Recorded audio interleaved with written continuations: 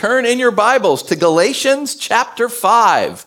You need to turn one-handed because with the other hand, you need to pat yourself on the back that you have made it to the first section of Galatians. There's two parts to Galatians, and we have just finished part 1.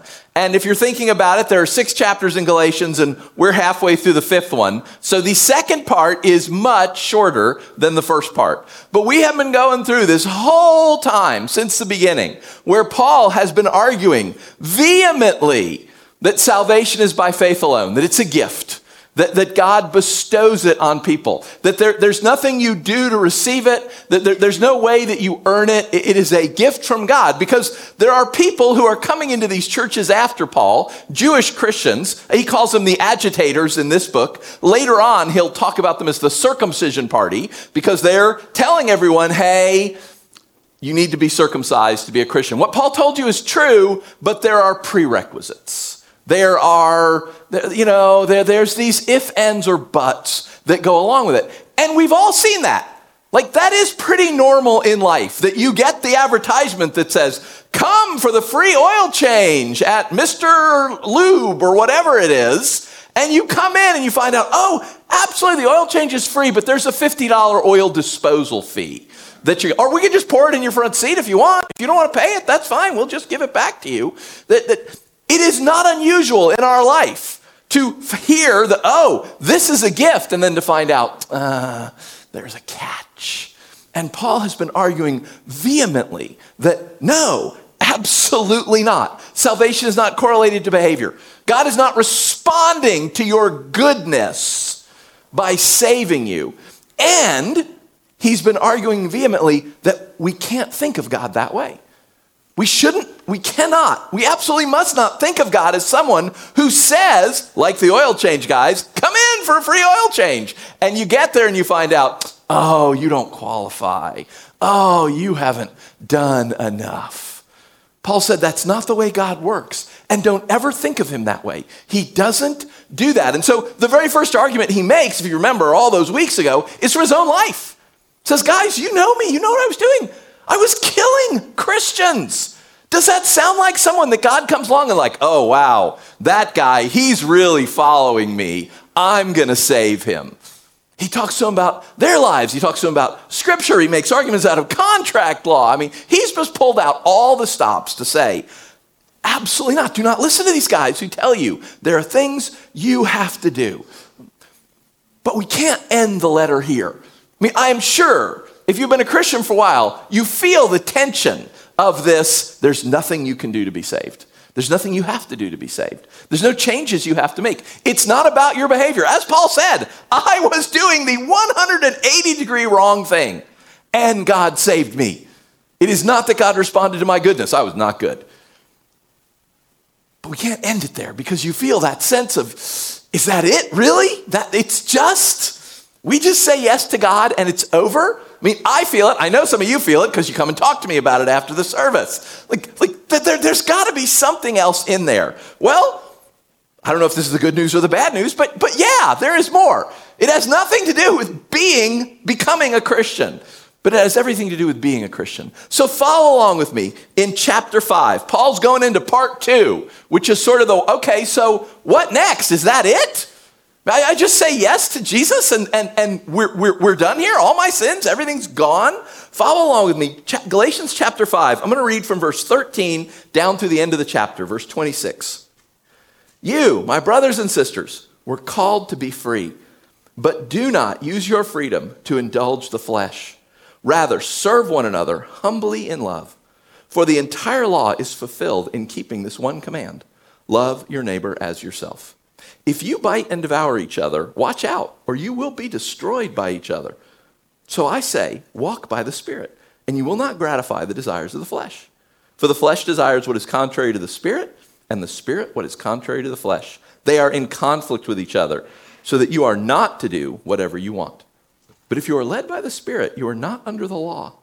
The acts of the flesh are obvious: sexual immorality, impurity and debauchery, idolatry and witchcraft, hatred, discord, jealousy, fits of rage, selfish ambition, dissensions, factions and envy, drunkenness, orgy and the like. I warn you, as I did before, that those who live like this will not inherit the kingdom of God. But the fruit of the Spirit is love, joy, peace, forbearance, kindness, goodness, faithfulness, gentleness, and self-control. Against such things there is no law. Those who belong to Christ Jesus have crucified the flesh with its passions and desires. Since we live by the Spirit, let us keep in step with the Spirit. Let us not become conceited, provoking, and envying each other. So if you remember last week, that's the last couple weeks, Paul has been talking about this idea of freedom, that God doesn't want slaves. He could have them, but that's not what he wants. He wants sons and daughters. He wants people who obey him out of love and gratitude, not because they have to. Even though, as we said, that often looks the same. It looks like obedience. But what's going on behind it is so different. And he's picking that up again. Remember, he says, just like we've been talking about. Again, for them, it's the last 5 minutes of listening to the letter being read. For us, it's the last couple weeks. Remember, he says, you were called to be free, but do not use your freedom to indulge the flesh. Now, if you've read other letters of Paul, you have heard him use this term, the flesh. If you remember way back near the beginning, Paul talked about, I told you the name of the word is stoicheia in his language. It means literally marching together. He talked about how we used to be under the power of the stoicheia, the things that march together. And in their world, it's just the basic building blocks of anything. In music, stoicheia are notes. In a recipe, stoicheia are ingredients. In geometry, they're proofs. In math, they're numbers. It's whatever is just the basic thing that you're going to use. You're going to make music, you need notes. You're going to do a recipe, you need ingredients. Just a basic way that something works. And Paul said, we used to be enslaved to that. Just the way the world works. The flesh is his little shortcut term for the normal human way that the world works. The normal way that people live, the normal way that they get along, the normal way that things happen. So, being a classics major, one of the podcasts I listen to is about ancient Athenian playwrights. Because if you're a classics major, what else are you going to listen to, right? Very, very famous Athenian playwright named Euripides. You may have even heard of him because it's unusual that we have so many of his plays. His early plays, when he's a young man, the people are noble and they're good. There are monsters and the king goes out to fight the monster and save his city and save his people. The leaders sacrifice themselves to protect their people. And later, as he gets older, there are no more monsters because the people are the monsters. And the kings aren't sacrificing themselves to save their citizens. They're sacrificing their citizens to save their power. And his plays have this gradual change over time where they become more cynical and more dark. And we know why. Because a friend of his wrote his memoirs, and we have copies of it. And he tells us about what happened to his buddy Euripides. Euripides lives in Athens during the war with Sparta, and Athens being a democracy, everything gets debated. They meet periodically and debate military strategy. And this guy tells the story. He says one day, Euripides, the playwright, he's in this debate, and he suddenly realizes that everyone is just arguing for whatever will make them the most money. They don't actually care about the city. They don't actually care about the soldiers. They don't care about any of it. They are just arguing. Like he's listening to that. They're using language like, this is the right way to end the war and this will make the war end quicker. And he realizes that there are guys there who are arguing for things that will prolong the war because they're making money on the war and they want to keep making money. There are guys, they're arguing, there's going to be this battle, the Spartans are coming up, and they can either stop them here or here. And it's much better to stop them here. It's defensive. And they've got walls, and they've got a garrison all. And there are guys arguing, no, we need to stop them here. And they're throwing out all the stops. And he realizes that's because they've got business interests there. They want the troops to protect their factories and their fields and things. They couldn't care less about how many soldiers die. They couldn't care less about whether the city prospers. Everyone, he says he realized, this guy telling the story about listening to Euripides talk in a bar actually, says he realized all of a sudden that none of these guys care one whit for the city. They don't care anything about anyone else. And you can watch it reflected in his plays as people become venal and selfish. And you don't need monsters anymore because you have people. People who are monsters. Euripides met what Paul calls the flesh. Just the normal way that things work. These guys, this guy that has agriculture in this city, that he's afraid if they fight the war the way they should to win, then his fields are going to get trampled by troops going back and forth. And so he argues vehemently that they need to fight somewhere else. And he makes up all these reasons. That guy's not a terrible guy. He's not out there clubbing baby seals to death. He's not kidnapping children. There's no blood sacrifices going on. He's just a businessman. He's just an ordinary businessman who doesn't want to lose money and is quite frankly willing to sacrifice a battle in which a bunch of guys are going to die, but it's a war and they're going to die anyway, right? He's willing to sacrifice a battle to protect his business interests. That's the flesh.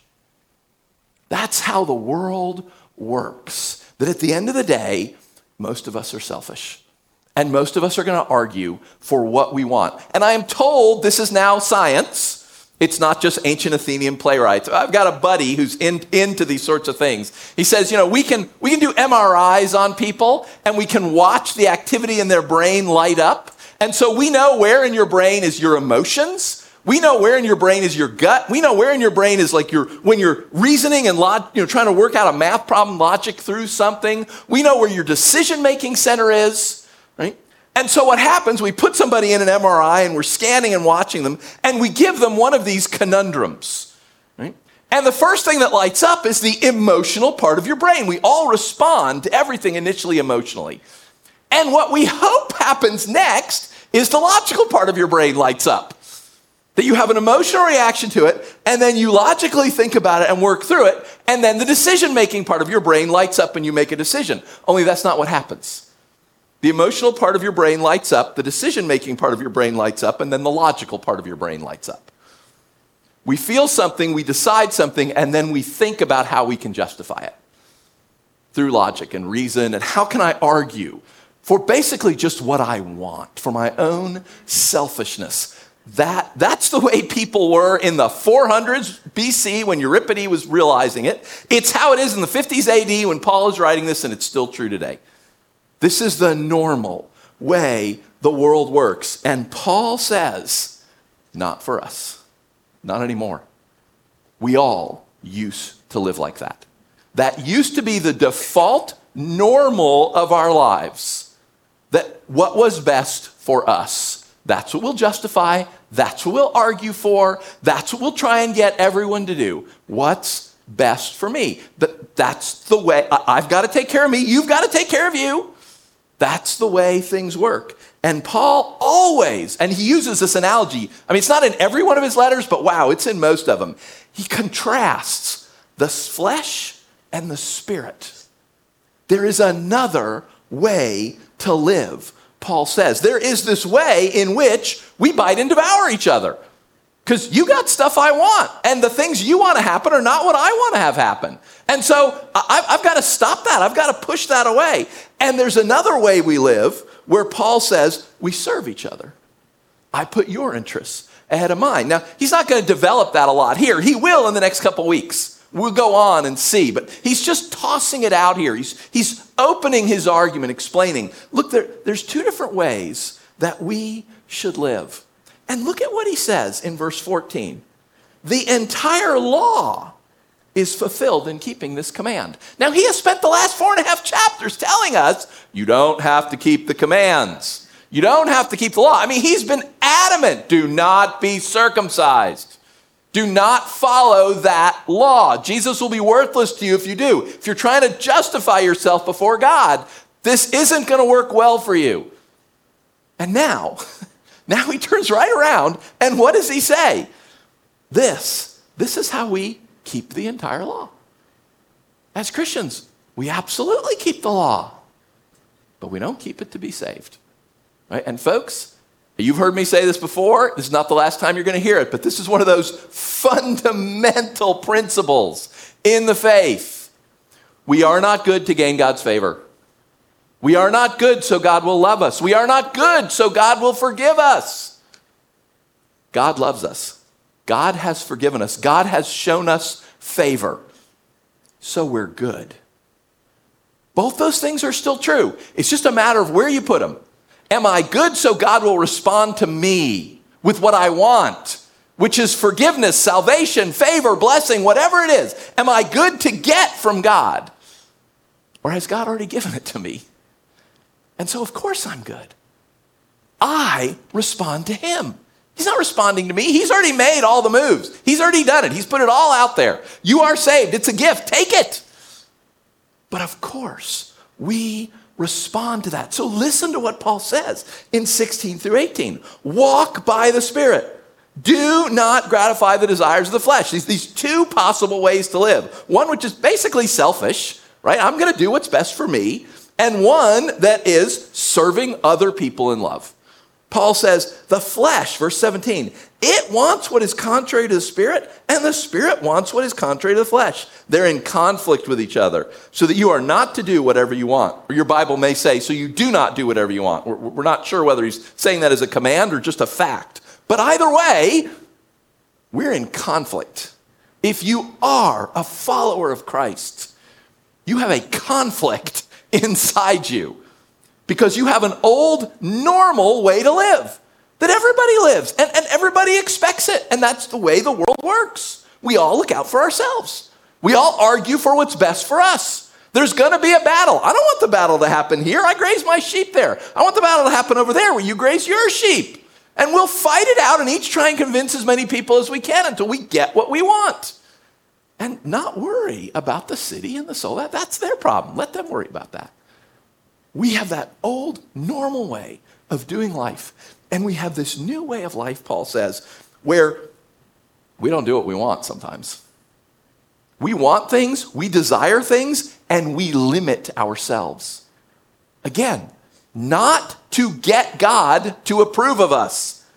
He already approves of us.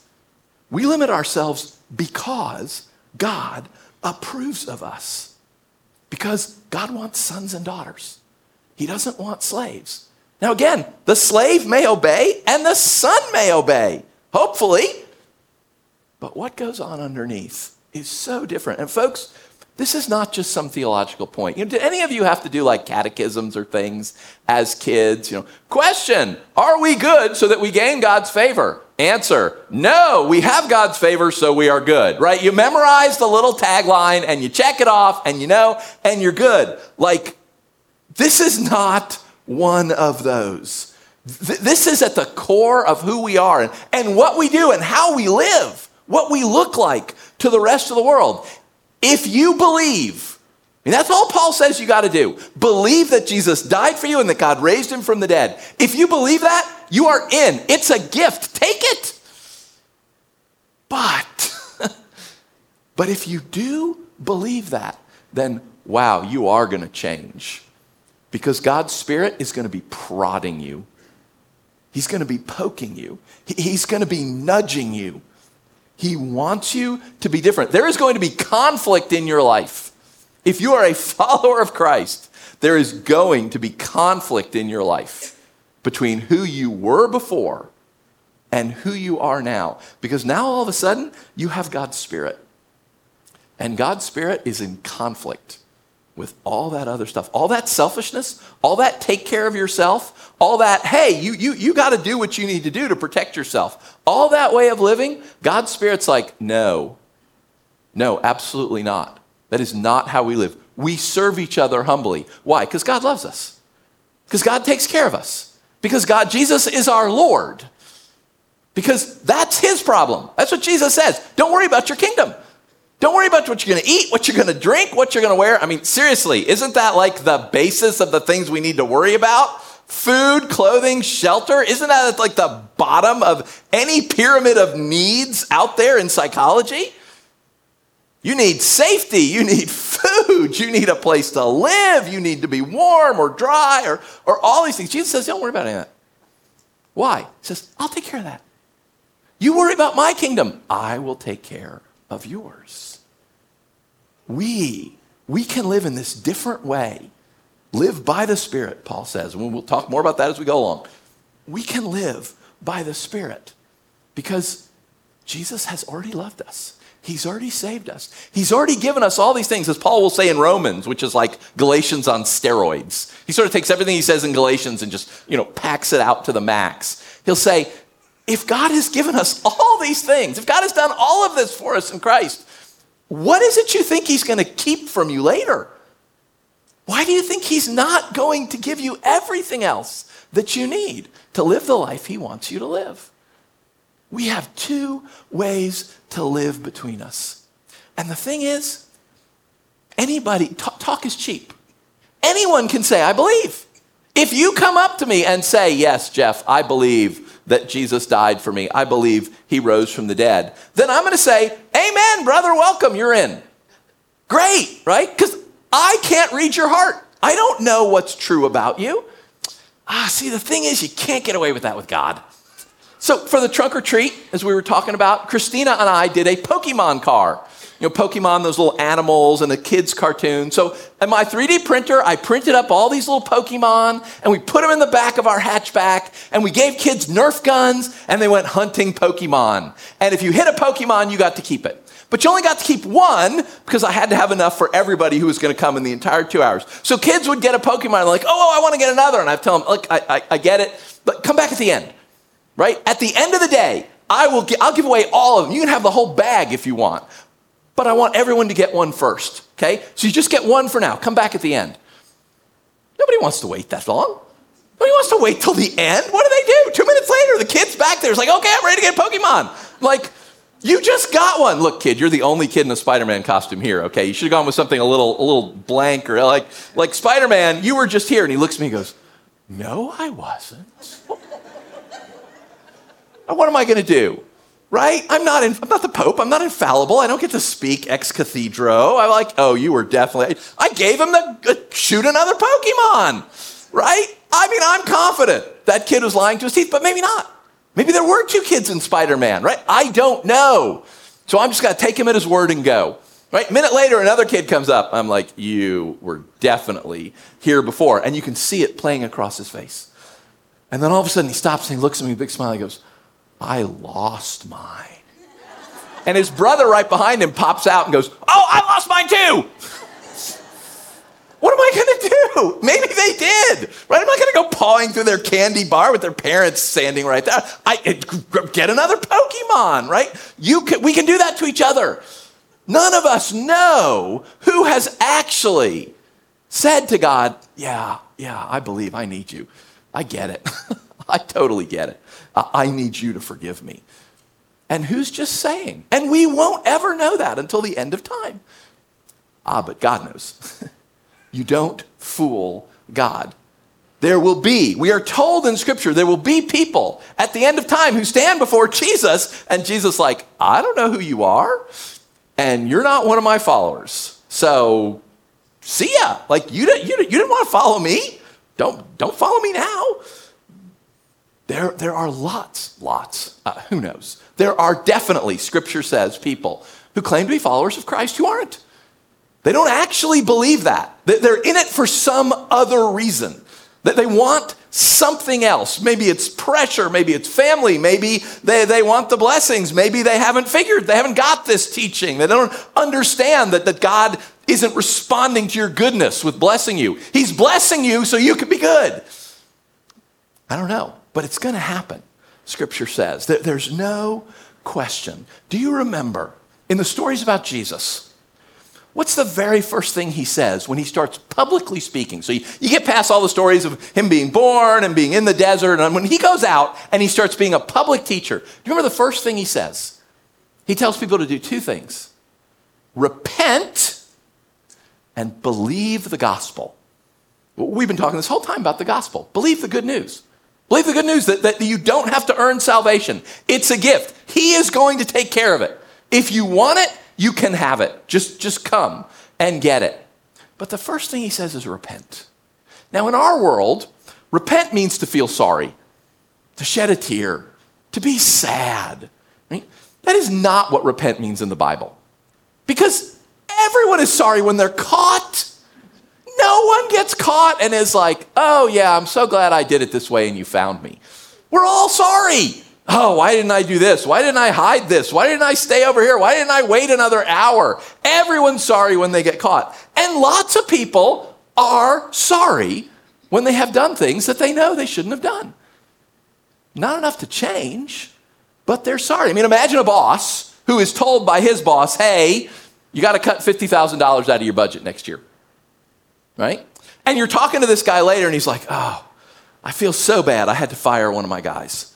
He's a good worker. I mean, he's got a wife and kids and everything, but it was that or my bonus, and I'm counting on that bonus. I mean, we need that bonus to pay the kids' school.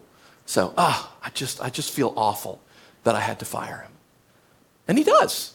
He feels awful. But he didn't repent. In the Bible, the word repent, I told you all the time, this language of the scriptures, it makes words by putting little words together. It just keeps jamming words, like suneo dukumen, right? 4 little things jammed together. The word for repent is the word mind and the word change stuck together. Repent has nothing to do with your emotions. It has nothing to do with feeling bad. It has nothing to do with shedding a tear. It's your thoughts. Like Paul says to him, you foolish Galatians. Literally says, you unthinking Galatians. That's repentance, your mind. You change your mind. You think differently. Contrast the boss we just said with another boss you're talking to. Same thing. He's like, I got told I had to cut $50,000 out of my budget. So I had to go to my boss and cut my bonus. I mean, I count on that bonus to put the kids through school, but it was that or fire somebody. So, I had to give my bonus this year. That guy has repented. He thinks the same thing as the first guy. I need this bonus. But he changed how he thinks. Something happened that caused him to think differently about the situation. And because he thought differently, then he acted differently. That's what Jesus says to do. Change how you think and then believe. Believe what I am going to tell you. Believe what's going to happen. Believe that God loves you. Believe that God wants you back. You ran away from him. He wants you back. No preconditions, no promises, no prerequisites. Just come back. Oh, but brothers and sisters, once you come back, then you've got his Spirit, and he is going to be at work. He is not okay with the way you used to live. This is not come back and keep doing everything that you were doing. You probably know people like that. That things happen with their children, and they're just like, look, just come back, come home, be safe, and then their kids do it again. And their parents are like, yes, come back, come home. God's not saying come back and keep living the way you were living. God's saying, oh, come back. And then by my Spirit, you're going to live different.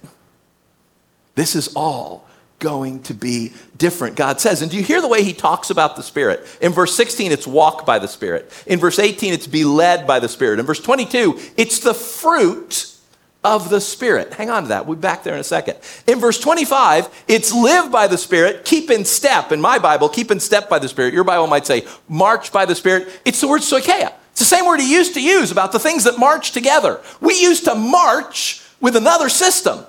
And now we march with the Spirit. And do you notice 22? The fruit of the Spirit. Now, before that, in 19, he had the acts of the flesh. And there's just this long list of things. Okay, so be a grammar geek with me. Acts, plural. Are, plural verb. Long list of things, plural list. Okay? The fruit, singular. Is, singular verb. Long plural list. Like commentators have noticed this since Paul first said it. It's not a mistake you could easily make. He's saying it intentionally. There are acts, things that are done. Lots of them. But if you have accepted the gift that God has offered you, then you have his Spirit. And his Spirit grows fruit, singular, not fruits. It's not that love is a fruit and joy is a fruit. If you picture your life as a tree, it's not as if, there's a lemon and there's a cherry and there's an apple and there's all these different fruit. It's not love and joy and peace and forbearance and there's all these different things. It's one big fruit. It's like an orange. An orange has a rind around it. It's got seeds inside it. It's got pulp. It's got membrane that's separated into slices. But you don't grow one of those. When you see a little orange on the tree, it's a little orange with a little rind and little pulp and little seeds and little slices. And as it grows, all that grows together. The rind doesn't grow and everything else stays small and there's this huge empty space. It all grows together. That's what Paul's saying. If you have his Spirit, this is all these things: love, joy, peace, patience, kindness, goodness, faithfulness, gentleness, self-control. It's all going to grow together. Just like that orange gets bigger and bigger, and all of it gets bigger. The seeds get bigger, the rind gets bigger, the slices get bigger, the pulp gets bigger. It's all getting bigger in you because the Spirit is at work. And the Spirit is going to be in conflict with all that other stuff that used to grow in you. And wow, there was a lot. There was a lot of stuff. Sexual immorality, impurity, debauchery, idolatry. I mean, you go through the list. It's big. And we're in conflict. If you are a follower of Christ, if you've said to Jesus, yes, I believe, right, you should expect conflict in your life. That's what Paul says. You have the flesh, the old way you used to do things, now you have the Spirit. Expect them to fight. That is normal.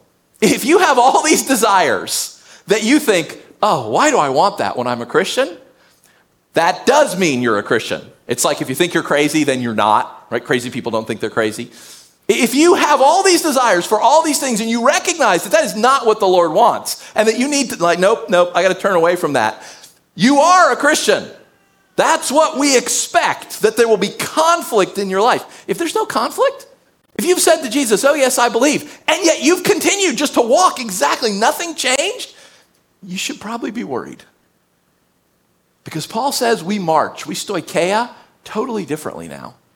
We're walking in a different way. You should expect conflict in your life between an old you and a new you. You ever watch those, you listen to a podcast or watch those shows about somebody that's been in prison for 40 years and they're released. They're pardoned or new evidence comes to light or something and they're released. And that release, it's a single day, boom, they're free.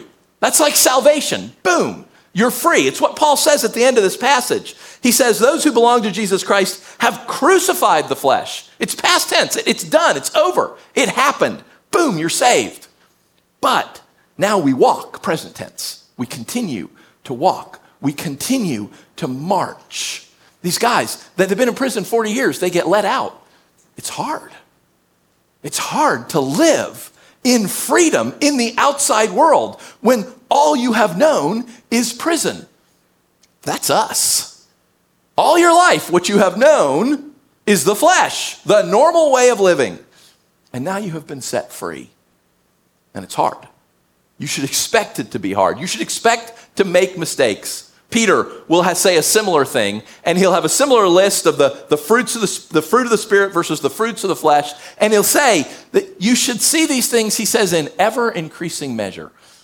It's not boom, the orange just doesn't appear there on the tree. It starts small, and it grows, but it continues to grow. Ever-increasing measure. Things grow. You should expect that if you are a Christian. Paul's going to spend the next the last 2 weeks we have in this book, the end of section 2. He's going to spend that talking about what does this mean to walk by the Spirit? What does it look like? You know, you can imagine people like walk by the Spirit, be led by the Spirit, have the fruit of the Spirit, live by the Spirit, march with the Spirit. Paul, tell me what this means. He's going to take these things he said, serving each other in love, not provoking. He's going to expand on all that. But I want to give you one myself. So this is your free gift. It really is free. It costs you nothing, right? There's no catch. Free gift with sermon, right? If you want to live with this by the Spirit, read your Bible.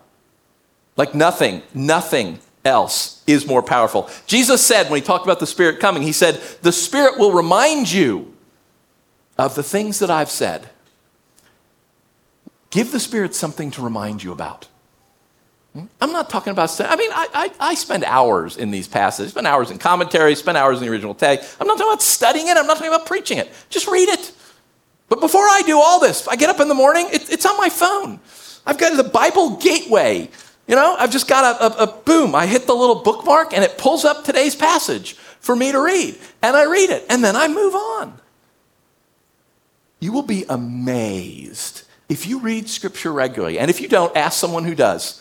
Don't just take my word for it. You will be amazed how often something happens to you in the day and you think to yourself, oh, that's just like what I read this morning.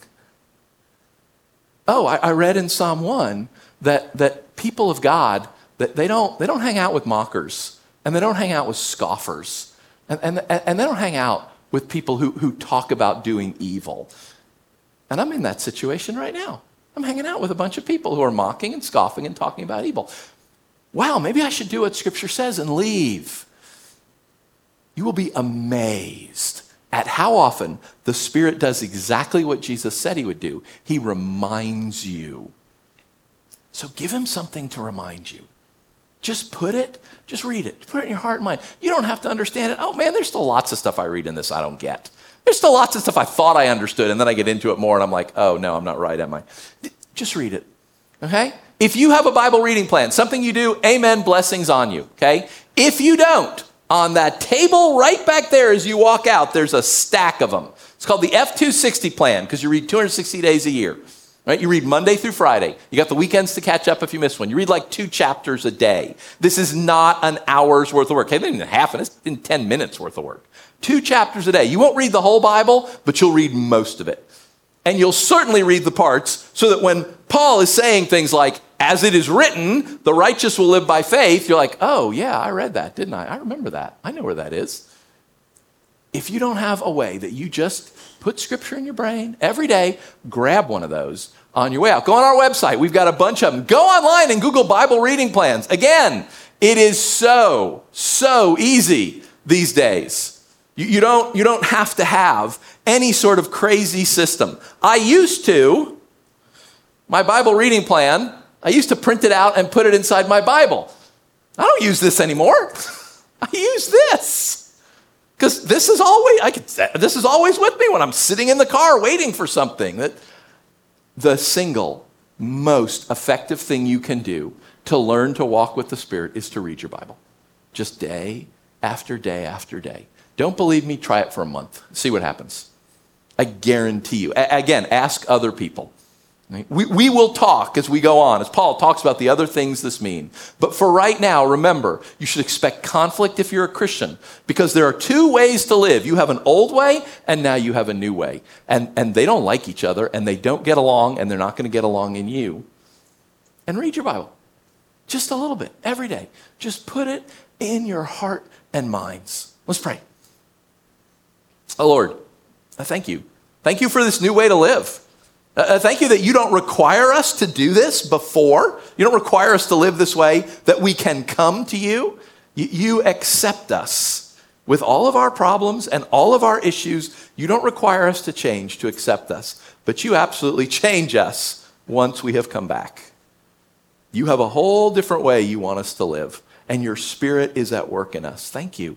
That is kind of you. It is kind of you not to leave us the way we were. It is kind of you to give us your Spirit, that we will live differently if we know you. Thank you. Jesus, I pray for my brothers and sisters. I pray for all of us who, just like what Paul said, we have this conflict within us. There's things that we just like, yeah, we know we can't do that. There's things we want. There's things our old selves, that flesh way of living, that normal selfish way. There's stuff that we want that the Spirit tells us no. And wow, there's stuff we don't want that the Spirit tells us, yeah, absolutely. Grab hold of that. Jesus, thank you. Strengthen us. Help us as we go through these last few weeks of looking at well, what does it mean then that we are your followers, that you have saved us freely and by grace? We are not good, because in order to get you to love us, but now that you love us, we are definitely going to work at being good. Lord, show us, work in us. Thank you. Thank you for your mercy. Thank you for your kindness. Jesus, we offer you ourselves again today. And I pray for anybody in here that hasn't taken you up on that offer, that hasn't said that they believe this. I pray, Lord, it would make sense to them. Like they would get it.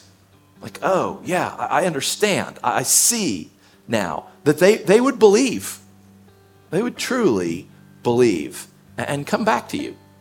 Scripture says you like the dad in the parable of the lost son, you run to us. Jesus, be gracious to us. Remember that we're dust. Be merciful. Remind us we want to live for you. We pray all this in your name, Lord. Always in your name, because we love you and we're yours. Amen. Now, let's remind ourselves, as we do every single week, God is not responding to our goodness. We are responding to God's goodness. That's what these stations on the corner remind us of, that Jesus died for us while we were his enemies. Before we knew him, we didn't commit to him and then he agreed to die for us. He died for us. Then we committed to him. So there are stations in all four corners. There's one down here just to my right that is gluten-free if you need it. I'm going to pray for us. When I'm done praying, just get up and go to any of the stations that are near you. Get the cup, get the bread, bring them back to your seats. I'll lead us and we'll take them all together. So pray with me again. Thank you, Jesus. Thank you for your kindness. Thank you that you made the first move. Thank you that you did not wait for us to come back and then you dealt with our problem. You dealt with our problem, and now we can come back. Thank you. We're so, so grateful, Lord. We do exactly what you told us to do. You told us when we get together to remind ourselves in this way. And so we do. We pray, Holy Spirit, that you would meet us here, that in the bread and the cup, that you would meet us. As the ancients used to say, we pray that we will feed on Christ through the bread and through the cup. And we ask it in your name, Jesus. Always, we are yours. Amen.